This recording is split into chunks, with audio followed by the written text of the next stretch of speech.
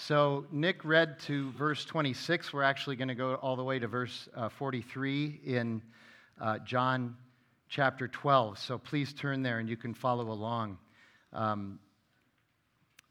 What Nick read merely sets the context for everything that we're going to talk about today. And I want to start by just simply asking this question. And I want you just to consider this as we go through this. What is it like when it's time for you to resign yourself to betrayal and rejection? Think about what that's like, because we've all had that experience where we realize betrayal and rejection have already happened to us or they are coming our way, and how difficult that is. We don't care for it. We don't care for betrayal. We don't care for rejection. It's a break of trust. It's a break of relationship. But sometimes, in fact, we are called to resign ourselves to it, and not just be resigned to it. This is really hard. Sometimes we're asked to move toward it, because that's exactly what Jesus had to do. He calls us into this life of the gospel, and I know some of you are like, gospel's good news. That doesn't sound like good news. We'll do our best to unpack that tension for you today. Just prior to this passage, I want you to understand the context of the passage, what's happening. This is now the beginning of the last week of Jesus' life here on earth. In chapter 11, right before this, he's raised Lazarus from the dead. Now, if you read the story, this is fascinating. He raises Lazarus from the dead. There were many people who saw this miracle and believed in Jesus, and many others who did not. In fact, they got very angry about this miracle. And some of the professional religious people even began to plot to assassinate Lazarus, because Lazarus' resurrection was a problem for them. So now they're plotting to assassinate Lazarus. And then right after this is the triumphant entry of Jesus into Jerusalem. So for like a millisecond, he's really popular. And if you're interested in this, we're studying Zechariah on Wednesday nights. And 500 years earlier, Zechariah has a passage in his message 500 years earlier that talks about the Messiah riding on a colt, on a donkey, into Jerusalem. So this fulfills that prophecy by Zechariah. So he's got this moment of popularity in Jerusalem. They were lined up to see him, that they were happy to see Jesus coming into Jerusalem. So he's popular, and he's sought after, and people want to see him. And the text tells us that some God-fearing Greeks had come to see Jesus. Now, so God-fearing Greeks, what does that mean? The word Greek there doesn't necessarily mean people from Greece, okay? It means non-Jews, people who are not Jews, or Gentiles who love God. They're on board with Yahweh. They're the type that would be allowed into the outer courts of the temple, but no further, because they were not Jewish. But they were going into the temple, the outer courts, and they were worshiping Yahweh there with the Jews, in a sense, because they believed in Yahweh, but they were not Jewish. And they were so on board with Yahweh that they were willing to travel to Jerusalem from all over the land to worship at Passover. So it's possible that they were Greeks from Greece. That's possible. But regardless, they were probably from somewhere else, and they had to travel a long way and a long time to be able to get to Jerusalem to be there. And now they want to talk to Jesus. But even though Jesus' entry was really big and he was really popular in this moment, we have to understand this is now the beginning of the end of Jesus' public work and public ministry. He's really close to the cross now. His popularity is going to wane quickly, and fickleness will prevail. So let me reread again what Nick read, and we'll kind of dive into that, and then we'll go from there. So 20 through 26. Now among those who went up to worship at the feast, this is Passover, were some Greeks. So they came to Philip, who was from Bethsaida in Galilee. It's possible that they felt sort of a connection to Philip because he wasn't from the area.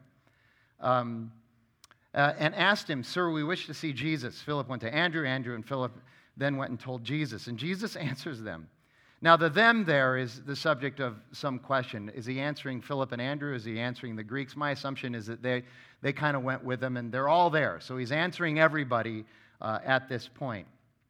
And Jesus answered them, "The hour has come for the Son of Man to be glorified. Truly, truly, I say to you, unless a grain of wheat falls into the earth and dies, it remains alone.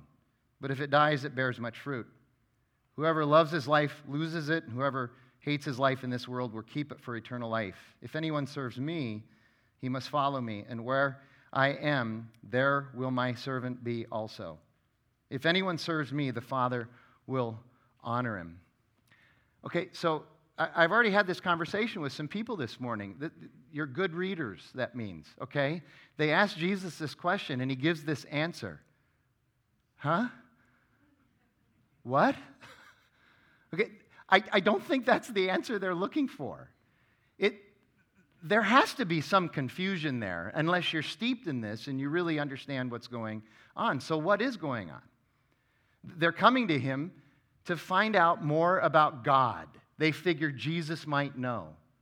And Jesus is, in fact, telling them about God. They've just never heard God explained in this way before. He's explaining how a disciple, a follower, will live in response to their salvation. You just heard Rose up here talking about how she is living now in response to her salvation. Without the context of church, that might be a little bit confusing to us, but we invited her up here to talk about her salvation and talk about why she got baptized. That makes sense in that context. So he's explaining to them how a follower, he's assuming that they're really interested. They're God-fearing Greeks. So he's saying, okay, here you go. Now this is going to be the life. And he describes that life this way. From death to self comes life. Death produces and reproduces life. That's what Jesus is teaching. And he says, wheat, for instance, when it dies, it reproduces its own kind. He's also previewing his death. Jesus needs to die so that he can then reproduce disciples of his. And disciples also must die to self in order to love and serve others and even to reproduce. That's what happens. In other words, here you go. Death bears fruit. Death bears fruit. Again, I've been on this since we've been doing this series. Love is great. And love can be a lot of fun. Love can feel good, right? But genuine love also does what it has to. Genuine love is also a covenant and a commitment, and it's going to do what it has to do, which sometimes that's not fun and it doesn't feel so good. And that genuine love is going to require death at times. When I do premarital counseling, one of the things we talk about is Ephesians 5:25. Husbands, love your wives as Christ loved the church and did what? Gave himself up for her. That's like euphemistically saying he died for the church. Genuine love dies to self. John Horry, who is somebody who works for See Jesus, works for Paul Miller, who wrote the book Love Walked Among Us, he explains that you and I can experience, but don't always experience, but you and I can experience three kinds of death in our life. And we're just going to put them up on the screen and talk about them. So here's the first kind of death. All of us experience this kind of death. This is the human condition. This is suffering. This is tribulation. This is challenge coming at us. Trouble coming at us. No matter what you do, don't you feel like trouble's coming at you? Not all the time. I understand that. But during our walk, our life, our journey, in the marketplace, in our families, at school, politically, whatever it is, there's trouble coming at us. Physical ailments, there is constantly trouble coming at us. This is just the human condition. We all suffer in some ways. The author Jerry Sitzer says that suffering is both universal and unique. Everybody suffers, but everybody suffers differently. We all have a story of suffering in some way. That's just being human. Here's the second kind of death. This is when I couldn't figure out graphically, maybe if you're really good with Word, you could help me with this, how to get trouble underneath the little person standing there, okay? Because this is trouble in us. Now there's trouble in us. There's that turmoil. There's that wrestling. There's that tension that comes when we begin to realize that it's not just that trouble is coming at us, but we also are trouble ourselves. We have a sin nature. We are poor in spirit. We cause a lot of our own suffering. We are part of the problem. This is trouble in us, and this is when repentance happens. This is when conversion happens. Now we embrace the gospel of Jesus Christ and we have faith. That's the second kind of death. And then the third kind of death is this. Because of who Christ is in us and his life example where he was always moving toward trouble, now we move toward trouble. Isn't this hard? But this is the ultimate dying to self. This is the ultimate death. When we now see trouble, and rather than trying to run from it, rather than trying to blame shift, we now move towards it in love. This is love. This is the gospel love that Jesus is calling us to in the gospel. And verse 23 in our passage even says, the hour has come for the Son of Man, Jesus is talking about himself, to be glorified. What does he mean that he's going to be glorified? He's going to be glorified through his death. His death is what's going to glorify him. Not as a martyr, but as the Savior. Because he's going to be resurrected. So now look at verses 27 through 33. The story continues. Jesus says, now is my soul troubled. That word troubled means I'm in anguish. Even this word is often used to describe the Davidic lament psalms, all the psalms of sorrow that David wrote in the Psalms. Okay? He says, my soul is troubled. And what shall I say?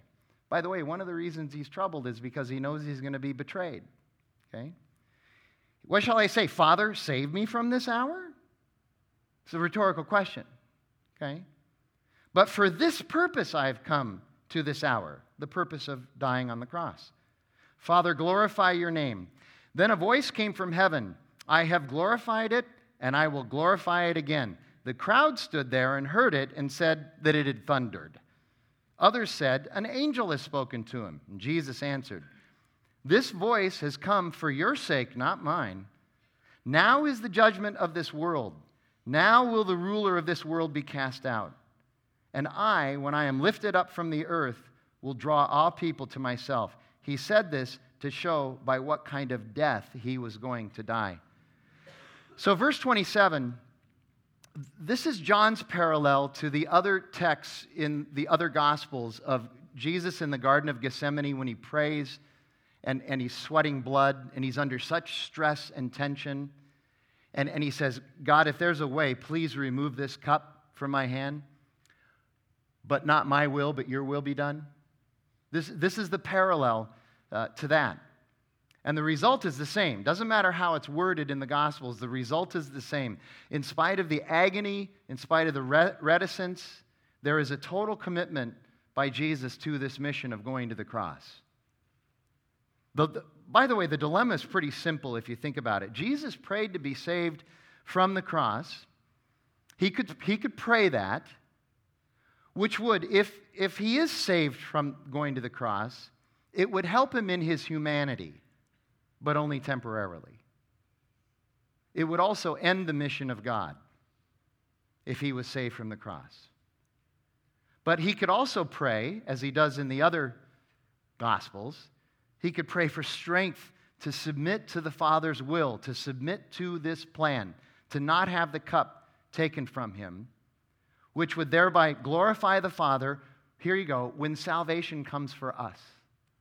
God is glorified when we are saved. It's a pretty incredible thing. And that salvation becomes a fact for us through the resurrection of Jesus. So here's what this is all about. It's all about three things. This is about God's glory, but his glory is manifest in Jesus' death, which also means it's about his humanity. Jesus is God, and we talk about him as God a lot. I don't know that we talk about him in his humanity enough. He was wrestling with this in his humanity. This was going to be painful. Nobody wants to be crucified. And he was being crucified for others, and he was being crucified unjustly. This is also about his humanity. It's about the Father's glory. It's about Jesus' humanity. And then it's about our redemption. Those three things: the glory of God, the humanity of Jesus, and our redemption. This is what we're looking at right here in this passage today. And I know for some, these are stark and even unpleasant terms and concepts for some people. But it's also this incredible picture of his love for us. Imagine being loved this much. That's how much we're loved. It's been said that God is the only person in the world who is attracted to desperation. And believe it or not, we're all desperate without Jesus. We just may not realize it. And that attraction that God has for our desperation is manifest in the greatest love story ever, which is Jesus on the cross. That's the greatest love story ever. For those of you that might remember, the greatest love story is not Ryan O'Neal and Ollie McGraw. Millennials are like, what are you talking about? The greatest love story, here you go, here's another one. It's not Robert Redford and Barbra Streisand, which we would all agree with anyway. Here you go. It's not Lady Gaga and Bradley Cooper, all right? It's not that one either. These are not great love stories compared to what Jesus has done. You look at verses 28 and 29. The Father's voice comes from above.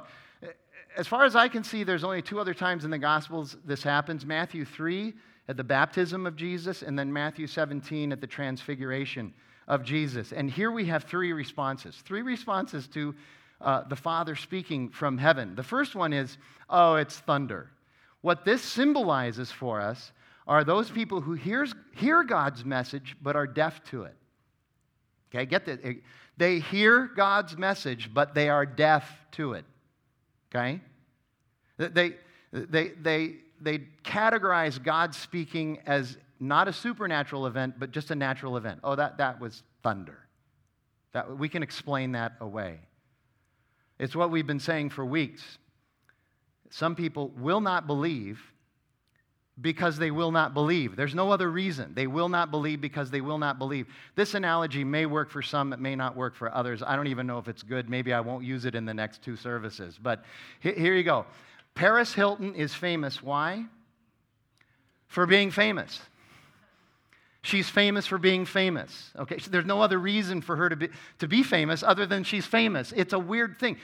Some won't believe because they will not believe. Jesus even says that in John chapter 10. Okay? In other words, the rational mind becomes a slave to the passions. They're watching this. They've seen Lazarus resurrected. They're watching all of this happening, and they're just explaining it away because they don't want to believe. Okay? Then there's the idea that it's the angels. Okay, we're okay with supernatural, but it must be the angels. This symbolizes those who hear God's message of love and are enticed by it, but won't commit. They're people that are just kind of flirting around the edges. They're enticed by it. They're kind of open to it, but they'll never commit. They'll never actually cross that line of faith. Again, the rational mind continues to be a slave to the passions. I'm too worried about what I'd have to give up in order to follow Christ. And then verses 30 through 32 is what happened for those who hear, are moved by, and receive. There's conversion and transformation. Further, it says that Jesus draws all people. Here's what that means. It means he draws all kinds of people. He draws Jews and Gentiles. He draws rich and poor. He draws black and white. He draws, amazingly, sun devils and wildcats and antelopes and lumberjacks. I wanted to make sure we covered everybody, okay? He draws hockey fans and soccer fans occasionally, okay? For those who come to faith in Jesus, their judgment took place on the cross and was taken by Jesus. End of story. For those who remain steadfast in their unbelief, they're going to suffer the judgment on their own. That's not good news. And that word draw is interesting. I'm a word nerd, so I look deeper in it. That Greek word that we translate as draw is primarily used in other ancient Greek settings, other ancient Greek literature, primarily to talk about what somebody does when they get water out of a well or when they go and dive into the Mediterranean looking for treasure and they find treasure from the sunken ships and they draw the treasure out, okay? But I just want you to think about the implications of that. That's the word draw, and maybe I'm drawing too much out of this, but just think about this. How do we draw water out of a well? Do we stand at the edge of the well and say, come on, water. Come on, a little higher, come on. We have to go get the water. We have to go get the water. We have to go get the treasure. You understand, Jesus is coming for us. He's been described as the hound of heaven. Some of you have been trying to hide from him. If he's coming for you, you're going to be drawn. Give it up.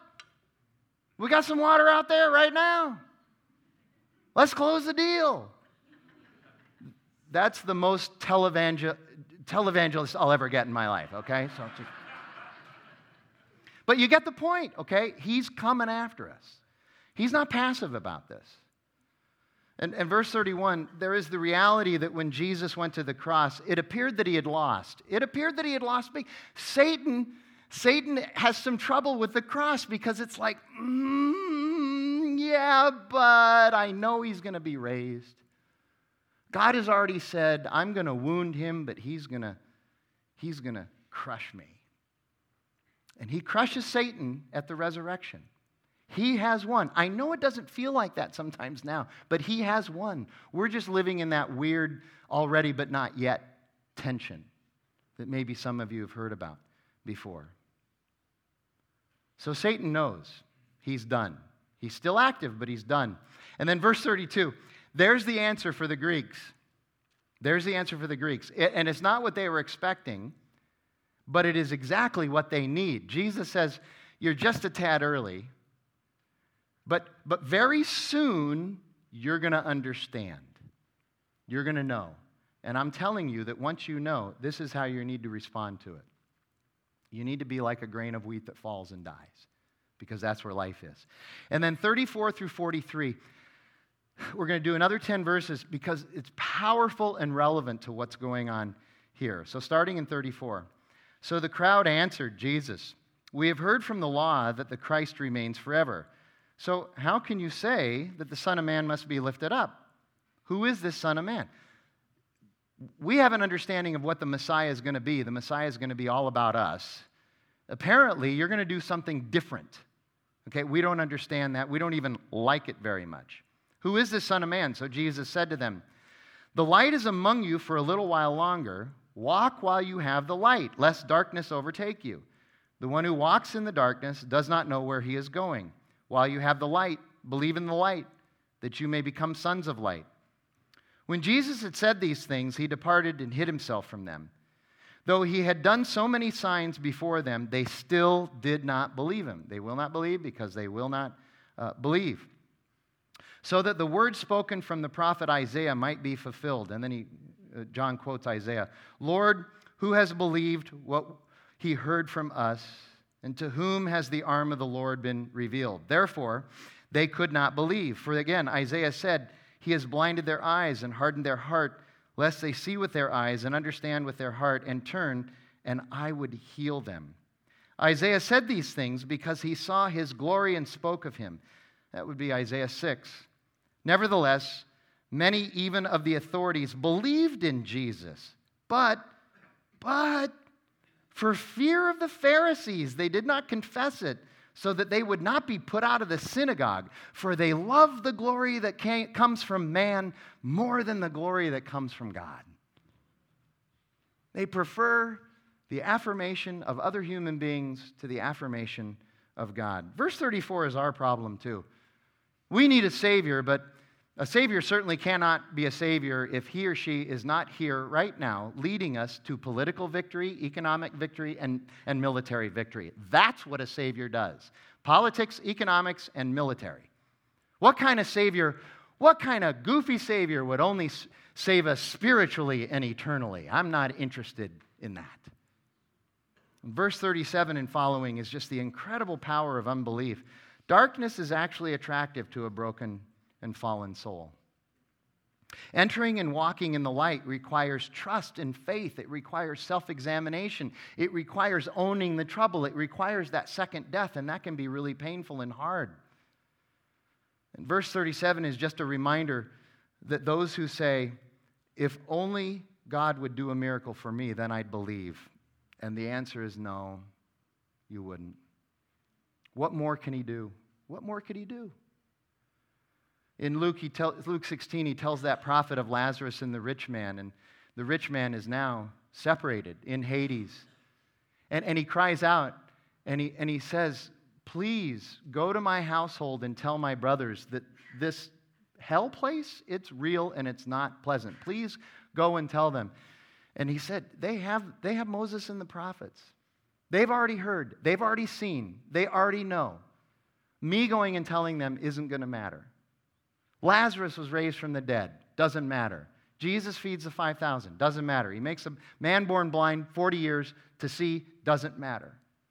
It's a red herring. It's subterfuge. It's the person who says, I don't have any other argument now. I just don't want to believe. And then we have the motivation clearly outlined in verses 42 and 43.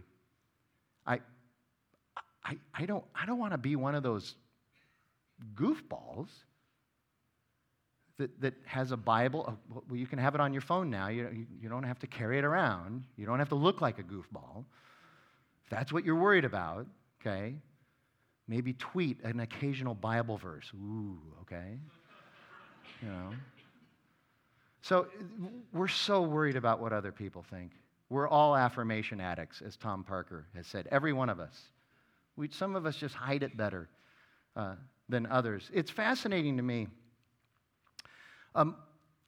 If you attend redemption, or if you're looking at redemption, if you're wondering about redemption, it might help if you read our statement of faith. I'm always fascinated by people who attend the church for quite a while, and then they find out that we believe something goofy, like spiritual warfare, like Satan, like the goofy things that we believe. We have it on the website. It's there for you to read. And we believe this thing right here. We believe it cover to cover. It's the Word of God. We believe this stuff. But it's funny, when we preach something that's difficult, almost always people will respond, if they do negatively, they'll respond in a way that they really believe that if we find out that they're not happy with our belief in God, that we'll change our mind. Why? Because they're operating in that world where man's opinion is more important than God's opinion. So that must be true for us. And if we upset somebody, oh my goodness, we're going to change our mind about what the Bible says. The Bible says this, but we want to make people happy. We want to be affirmed by people. It's just goofiness. Donald Guthrie, the scholar, even writes about this. He says, the motives of self-interest and the fallen desires of our deceptive hearts are always an inhibiting factor in faith. All too often, faith is cramped by our fear of other people's reaction to it. In other words, the mind is a slave to the passions. So they don't want to believe because they don't want to be put out of the synagogue. Well, we don't have to worry about being put out of the synagogue. Okay, but we have our own little synagogues that we might be put out of. What if my friends don't like me anymore? That's our modern day being put out of a synagogue. I know lots of people who come to Christ in faith, and their friends turn on them. Their friends turn on them. We're worried about being excluded from the marketplace in some way. We're worried about being forced out of our academic aspirations and power. We're worried about being dismissed by members of our family. Those are all synagogues for us. We don't want to be confronted in our perception of control and autonomy. You mean I'm really not in control? We don't want to be mocked and blocked on social media. That would be a travesty. We're worried that we're not going to be included in the cool stuff in this world that our hearts desire. Do you remember when we talked about the man born blind and he was healed? Okay, here you go. They went to his parents and they talked to his parents.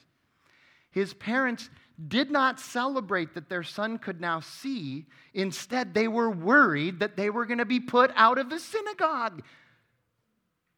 This desire to please other human beings is so destructive. So destructive. Okay? Peter, early in his letter, he says, I'm writing to the elect exiles. Just think about those two words right next to each other. You are elect, God has shown you his favor, and you're in exile. Now you don't fit anywhere. Do you see that? We're inviting you into the tension of the good news of Jesus Christ because there's going to be tension.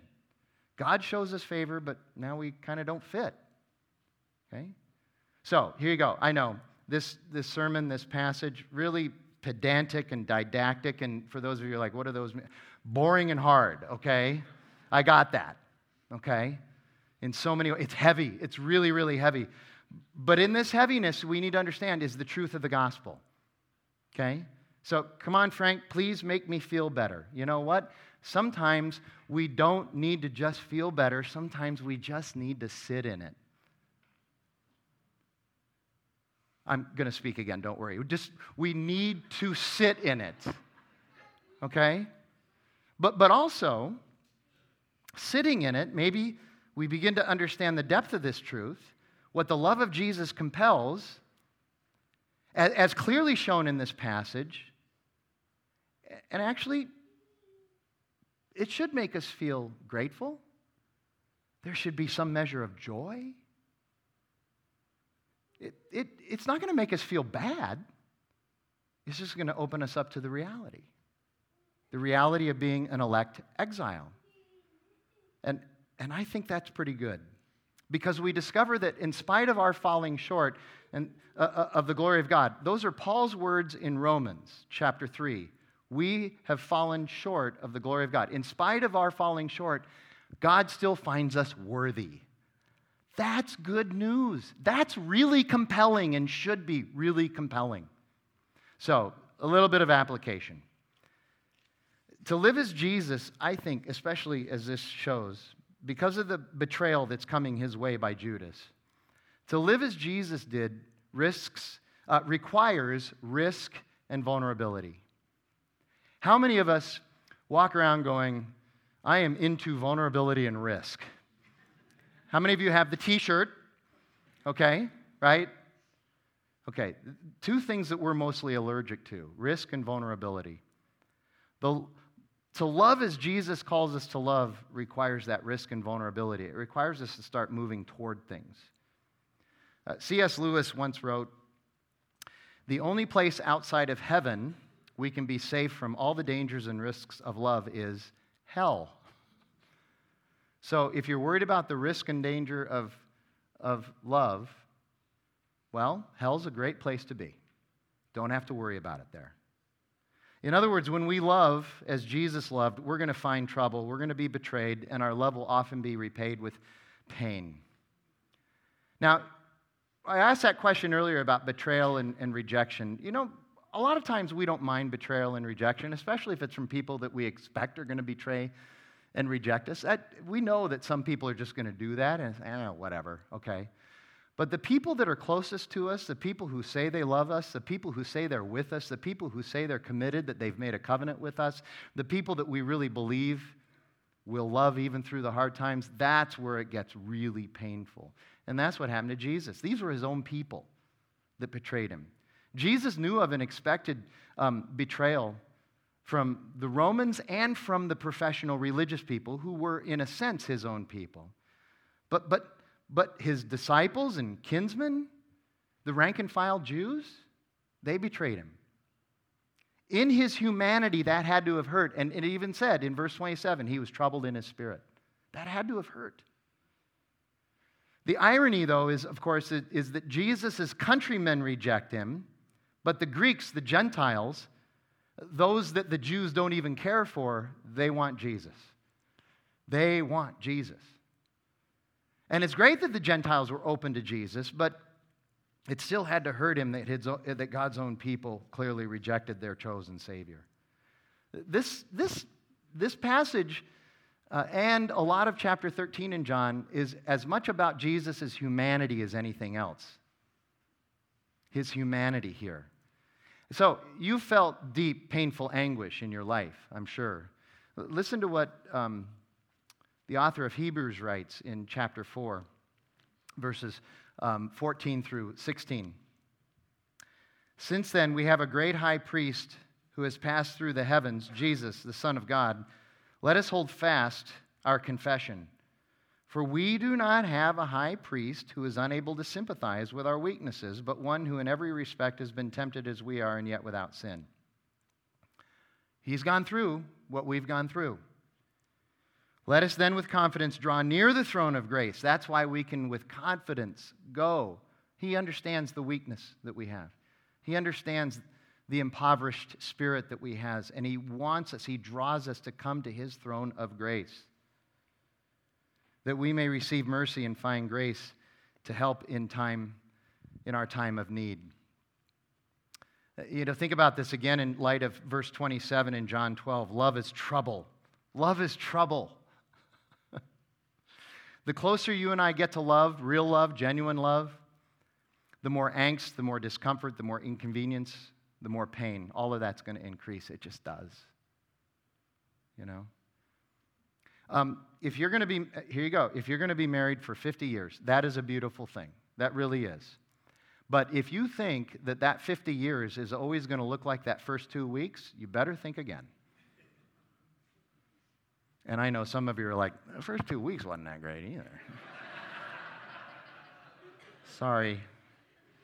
You see, we talk about love in glorious and romanticized terms, but genuine gospel love pushes purposefully into risk and vulnerability. It presses into trouble. That's hard.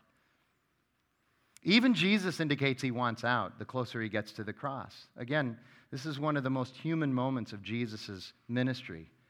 But I would also argue that Jesus is the most vulnerable person who ever lived. He let it all out. He experiences our temptations and our suffering, Hebrews says that, and yet He goes for it. Jesus dies to His desires and becomes alive to His Father. We're called and empowered by the filling of the Holy Spirit to do exactly the same thing.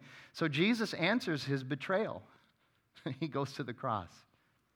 And death is not just death in Jesus' economy, because death brings life. And for us, betrayal and the pain that comes with it can in many ways bring life to us and to others. Paul writes about this in 2 Corinthians chapter 1. Blessed be the God and Father of our Lord Jesus Christ, the Father of mercies and the God of all comfort, who comforts us in all our affliction, that we may be able to comfort those who are in any affliction with the comfort with which we ourselves are comforted by God. We can comfort others. For as we share abundantly in Christ's suffering, so through Christ we share abundantly in comfort too. If we are afflicted, it is for your comfort and salvation. And if we are comforted, it is for your comfort, which you experience when you patiently endure the same sufferings that we suffer. Suffering is universal and unique. Our hope for you is unshaken, for we know that as you share in our sufferings, you will also share in our comfort. This brings life. It brings good things. And this is our journey of hope, which leads to love. It's interesting. Historians have pointed out that for the last 100 years, we human beings have become quite adept at outsourcing anything that has anything to do with death. Have you noticed that? We outsource all of that stuff, okay? Which also means we've lost all the life lessons that come with death. We've lost all of that as well. So here you go. We outsource butchering. So we eat meat without seeing the cost and the death. It's just a product. It's just a commodity to us.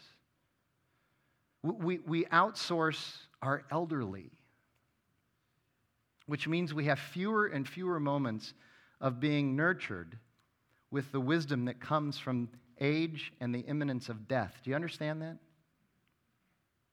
And that wisdom can bring life.